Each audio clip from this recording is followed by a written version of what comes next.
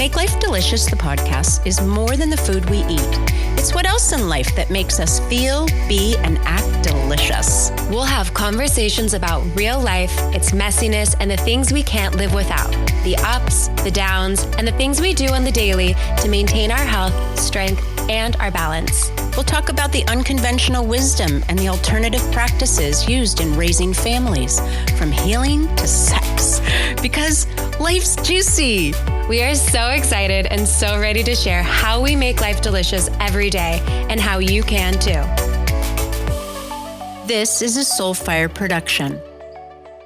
Hello, loves, and welcome back to Make Life Delicious. We are talking about sex again. Yoo-hoo!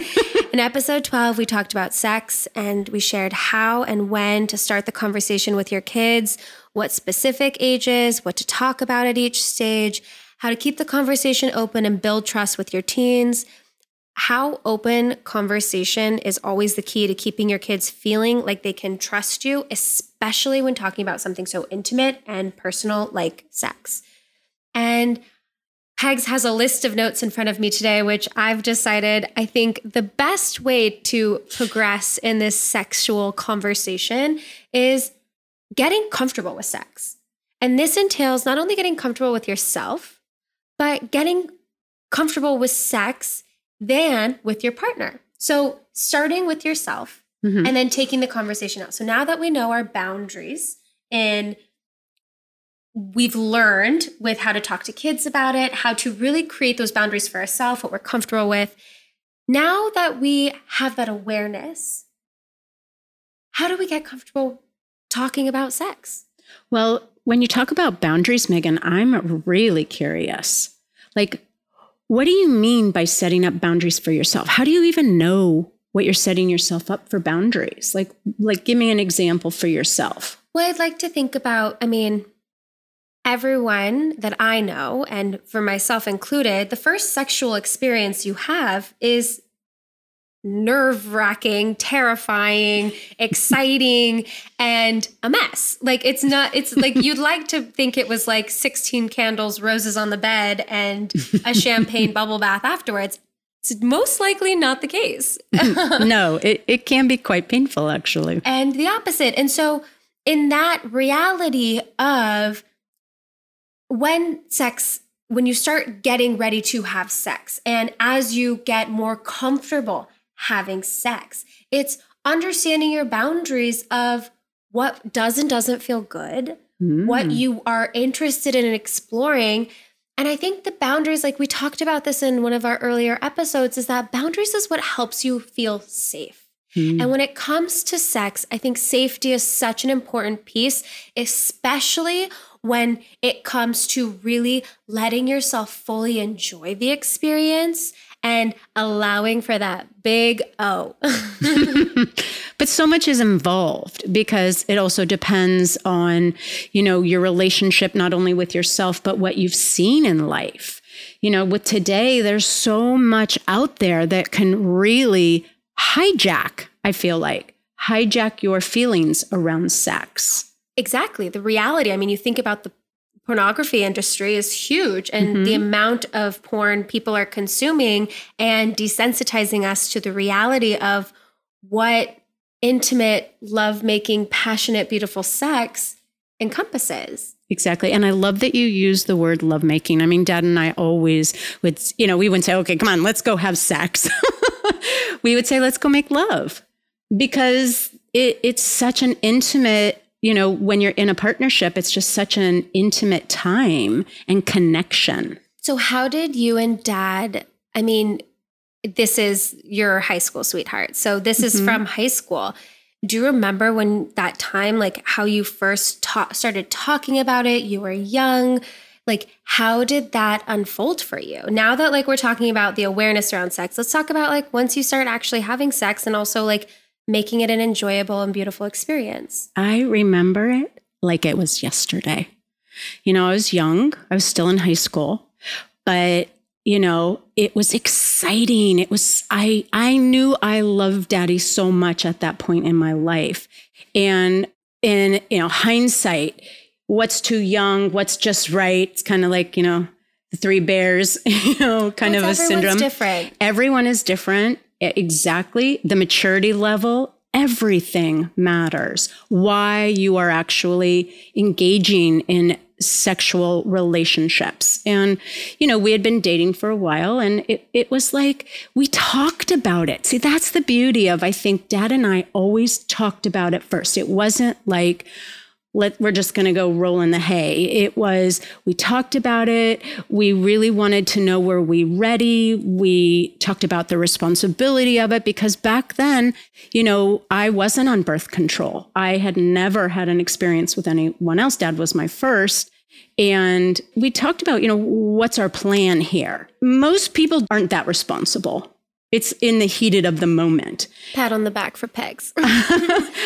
I know, it's a little bit crazy. However, when we did finally decide, it was hilarious, But so I guess that's what I'm getting at, is that you guys had a lot of conversations leading up to it. And again, having conversations about, am I ready? So what I know for me personally, I had a lot of conversations with myself, like thinking about it. I don't necessarily think I was journaling back in the day. I might have had a diary. I can't remember in high school. You had diaries. But writing down the old school journaling is the diaries. I'm glad that both men and women now are accepted into the journaling space, because it really does help. It's a way of getting to know how you're thinking about something, how you're processing something. And journaling is such a great way to get to know yourself better. And that is the most important thing when it comes to sex, because you're bringing someone else into the mix, something that is truly personal, super intimate, very intimidating, especially the first time. And vulnerable. And it's the first time with any partner. It's a new every time. I mean, I definitely a couple up pegs on this one, but every time you go into a new relationship and you enter that part of intimacy with a new partner, unless there's drinks involved, you have that same like butterflies, excitement. Is it going to happen? Isn't going to happen? Are we ready to do it? Also I've talked a lot about the societal norms we place on, like, even what you said, it's like that Goldilocks method of like, when is the right time to have sex? And it always comes back to what feels right for you, and having that conversation with yourself, whether it's just thinking it or writing it down, is the best way of getting to know that. Well, and I think that goes back to also being able, if you're young enough, to have someone that you can go and talk to about it, whether it's an older sibling, a best friend, a mentor. You had mentors growing up. And so, if there was someone that you felt comfortable going and talking to, or me, a lot of you would come and talk to me. So it just depends on how comfortable you were during that time of your life. Yes, getting support, asking questions, getting curious, like what you were doing with Dad, and really understanding the outcomes and what the end results of sex can lead to. And so these are all really important things to bring up with yourself, because I think, a lot of times, and I know a lot of girlfriends of mine that have difficulty having enjoyable sexual experiences, orgasming. And I think all of that comes from being really self-aware and being really comfortable in the decisions that you're making, especially in regards to sex. Because with being able to climax in sex, have an orgasm and get to that point, that is probably the most vulnerable spot you'll ever be with another human being. It is letting your guard down so that you can fully surrender to the experience. Oh my gosh, yes. And there's such an emotional connection. Exactly. I think that's a big thing too, is that really feeling that love for the partner that you're with and safe. That's the next thing, was safe. If you feel safe to let it all go, and being so personally connected to your body as a woman, it really is understanding how to obtain an orgasm, and, really being able to fully experience that incredible feeling. Yeah, they describe it as an out-of-body experience. And to be able to get out of your body, you have to feel safe with who you're with to go there. And I just can't stress enough is this having these conversations with your partners. And I know you asked me earlier, Pegs, about boundaries. And I think that's how you can feel safe, is by saying, this is what I'm comfortable with, and feeling safe to talk about what feels good, feeling safe to talk about what makes you feel a little bit uncomfortable, what you're not ready with yet, or why you might not be comfortable with something because of something you've seen or how it's making you feel, and being able to talk about it. Well, and I think also what brings you pleasure. And that's something that, I think is really important because, like for me, I think we talked about it in one of the other episodes. Oh, it was in, talking to your kids about it and how I got in touch with placing your hands down there on your vagina really set me off. It was the only part of sex that really set me off. And that was when Set I later... you off in a negative way? Negative. It was like turn off, like, oh my gosh, because it was an emotion from the past of when... a trauma. Right. It was a trauma. And so once I became aware of the trauma, once I worked with someone to really release that trauma, it was no longer there. And so I was able to regain pleasure. But I was also during the time to say, that doesn't feel good to me. I don't like that. Yeah. And being okay and vulnerable enough and safe enough to be able to say, that does not bring me pleasure. Because ultimately, when you can have these honest conversations with your partner, I mean, you would hope that the ideal is that you are with a partner that you want to be having sex with more than just a one-night stand, and that you can build upon this. I mean, this isn't something that will happen necessarily right off the bat before you have sex. It might be like, as I've experienced, you have sex and you're kind of like, okay, well, that wasn't my favorite, but this is okay. And you're kind of like replaying in your head, being like, next time, if there is a next time, this is what I would suggest or say. And like, it's also so interesting as a woman, I know it's so like you never want to hurt the guy's feelings. Mm-hmm. It's like, how can you enter this conversation, egos aside? Because I will say there was a few partners of mine that as I learned to really harness my voice and use my voice and felt empowered saying what felt good, what didn't feel good. It was kind of like the swinging of the pendulum. I was very quiet and not saying anything and really just kind of allowing the experience to happen for me, to then when I finally came into my own, and this was probably in my mid-20s, like finally feeling confident, having been with multiple partners, as I said, at this point in my life, that I felt confident talking about what I liked and what felt good. And sometimes it was a little mean. It wasn't that nice. It was a little dominant, too dominant, I could say so myself. And then kind of like understanding that it doesn't have to be so aggressive, and you can kind of bring it back where you're also being compassionate for the other person and really making it a mutually enjoyable experience. Oh, I like that. Yeah, because that goes back to the compassion, both for yourself and for your partner, and how you're able to tune in to not only yourself, but to the actual experience and how you can share it in a very loving way.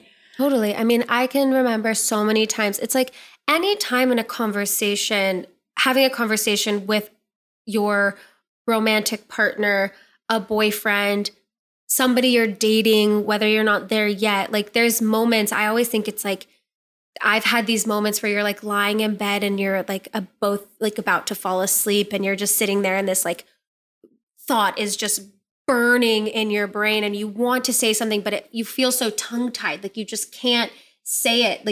Like that inability to say what you want to say to somebody because of the fear of how they'll take it, how you'll react, how you don't want to offend somebody, but it's meaningful to you. So you're also like nervous with the way that they'll take it. And it's that paralyzed feeling, like, it's like this. It's like you're sitting there and you're like, I want to say something, but I can't. And it's like so hard. And I will say the way that I've gotten better doing it as I'm sitting there sweating bullets next to the person that I really care for is just saying it. And there's like, the more that you just practice saying it, the easier it gets. And it's never fully easy, especially if it's something like saying what you want or a fantasy you might be feeling ashamed or embarrassed about, or you might not know how somebody's going to take it. But the more that you can talk about your feelings, even outside of the bedroom, the more easily you'll be able to talk about them in the bedroom. Right. But anytime that you're communicating with whatever the situation, it takes the practice. Yeah. It takes the knowing that this is important. And the more you practice, the better you get. Definitely. So how do you keep having good sex? Because you've been married for a long time. Yes. And you guys love each other. Well, oh my gosh, yes. But and love on each other. Yeah, we do. But there's times in your life, depending on, the balance in your life, the stress in your life, what's going on in your life, we go through these different stages. And so it's kind of like, when you're having children and the stress of the children and the space to actually be up enough to want to make love is, a huge factor. Being exhausted is a factor. So you take in all these factors and then you kind of say, okay, I'm a sexual human being. And I have certain needs that I feel. I don't know if you feel this, but sometimes I just feel like I need to release this sexual energy. Like I can see it building. It's like, wow, he's like a little pissy or, a little snarky. And I'm like, ooh, that is sexual buildup. We have not had sex in a while. And we need to, jump our bones or do whatever to help us release the sexual energy because we haven't connected in a while. Mm-hmm. I don't know about you, but, it's this energy that you think it's something else, but really at the end of the day, it's this sexual energy that's causing the rift within the relationship that normally, it was just like you were in practice mode, but now things get in the way. So would you say that there's ever been a moment, because I think about in my relationships when those lulls, those dry spells, as you might say, come through, it's hard to not take it personally, especially if you're the person that's feeling like neglected, and to setting the ego aside.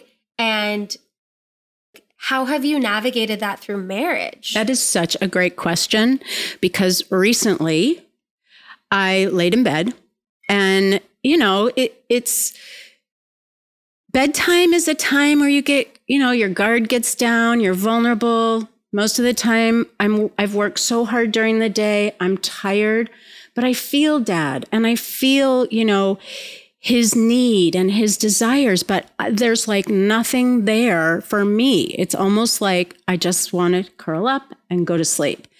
And I remember literally there was one night where I had to communicate. He needed to know, I love you, but I'm so tired and we will make the time to connect. So the moment I released that air, that heaviness of, I'm thinking about it too. Mm-hmm. I would really love to make love right now. I can either help you or I want to go to sleep.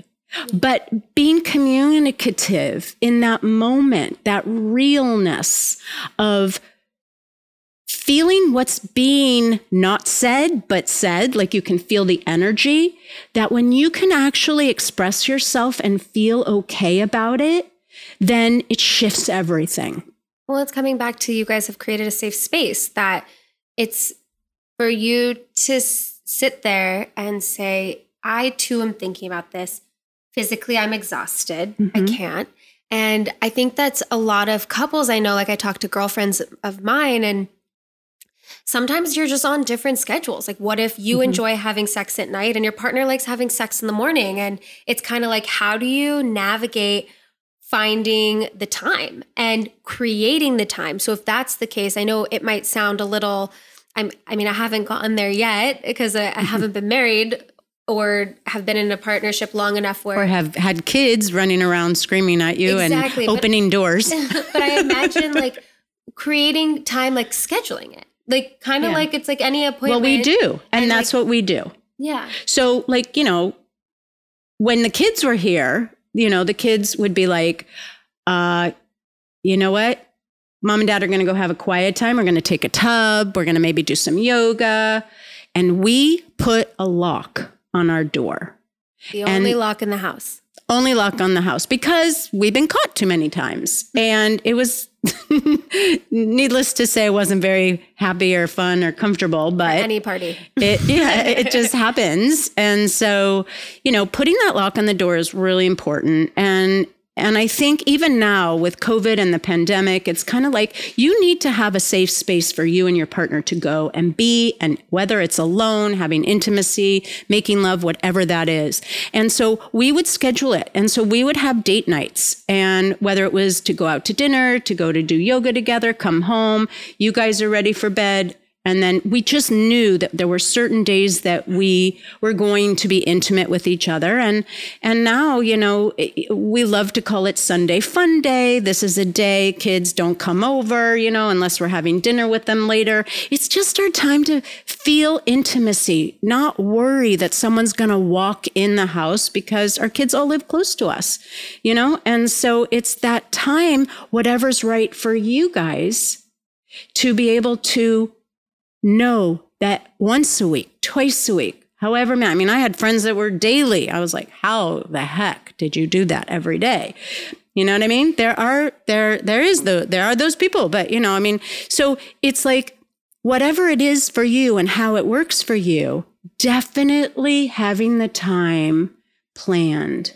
Well, and I think it's the awareness of your needs and being able to articulate that to your partner, or even I think the best way of knowing it for yourself. Like, I've spent many years single and not in relationships after having sex. And it's like, how do you know what keeps you feeling good? As Peg said, like you can feel the tension and the energy building when you haven't had that sexual release in a while. And instead of people or other interactions or your partner taking it personally and really putting that ego aside. I think so much of sexual vulnerability with a partner is removing the ego and getting rid of your pride, because if you're going in there and taking everything personally and not thinking about the other partner, it's hard to decipher whether is this a me thing or a you thing, but you're going to take it on as yourself. And especially when there's a lack of sex and you're just feeling like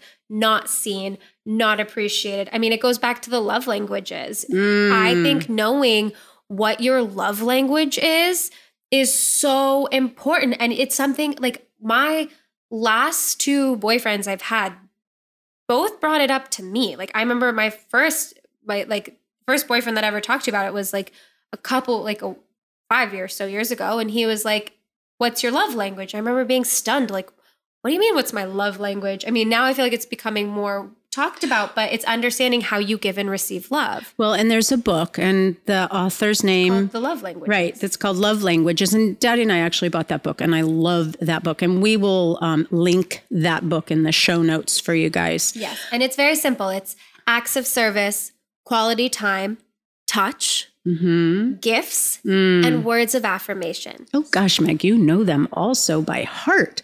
I love that. Well, I feel it's very important in any relationship. It's like I know I have sisters and friends that love receiving gifts, that it could be big, small, doesn't matter. But that little thought is what they need. Where I know for me, I need lots of quality time. I want one-on-one, no electronics. I want to have a deep, juicy conversation. I want to feel like we caught up. Like that means the world. And if I can get that once, twice a week with a partner, see you later, sucker. I'm going to go do my thing. You go do your thing. Like, I just need to have those moments where we can connect and then we can go about our business. Like, that is something that matters to me. Whereas I also have had partners where words of affirmation are really important. Like, one of my dear friends in her marriage, she's like, honestly, if I tell my husband, like, wow, you look great. You did such a good job with the kids this morning, getting them ready to school. She's like, I don't have to ask him to take out the trash for a week. All I have to do is compliment him on what he's doing. And it's like, when you learn people's needs, it makes it for that much richer of a relationship and for all of the egos to not be offended. It is so good. And it's so true, because it's just like when we talked about astrology, when you get to really know yourself. Yeah. And by knowing yourself and who you are and what makes you shine, then when you plug into something like a love language, I remember when I was reading those too, and you take this test about, well, who are you? What's your love language? Yeah. I kind of like everything. Just give it to me all. I think everybody has a little bit of everything, like you have like your primary ones. Like I said, mine was quality time, and then acts of service is how I show my love. I love doing nice things for people. And also I love receiving that. Touch is right there. Yeah, I think those were my two big ones right there was touch. Like, I love just being held. I also love acts of service, for someone to, because we're such givers and we're giving to have someone just do the dishes. Again, but that giving makes you feel good. That's an awareness of knowing that, like, that might be your love language of giving, but that might not be your partner's. Your partner's like, okay, but if you're not telling me like I'm doing a good job, doesn't matter. So that's how it relates to when you're actually making love. So, being able to share what makes you feel good so they can hear it, because that might be their love language. They need to have reinforcement being told to them, like, oh, babe, that was like great. Yeah. It's so interesting in all of our conversations about everything. It always comes back to communication.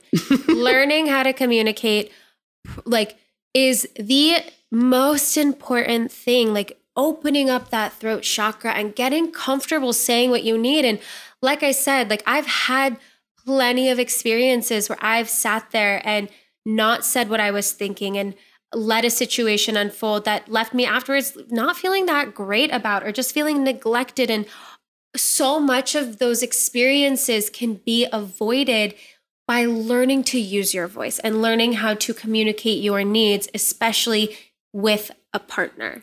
Well, and, Dad and I get asked so often, what has made your relationship last so long? And whenever we go to a wedding, they'll say, what's the key? And we say, the highest form of love is being able to communicate with your partner. And being able to communicate, I truly do believe, comes from being self-aware, knowing your needs, and then from that space, knowing how to share that with somebody and let them in. Because that's literally what you're doing. You're letting someone into your space. You're letting someone into your world to create that beautiful experience. And the more that you can share what that would look like for you and how you would like that to look like, and have fun and play and fantasize, it comes from communicating about it. Yeah.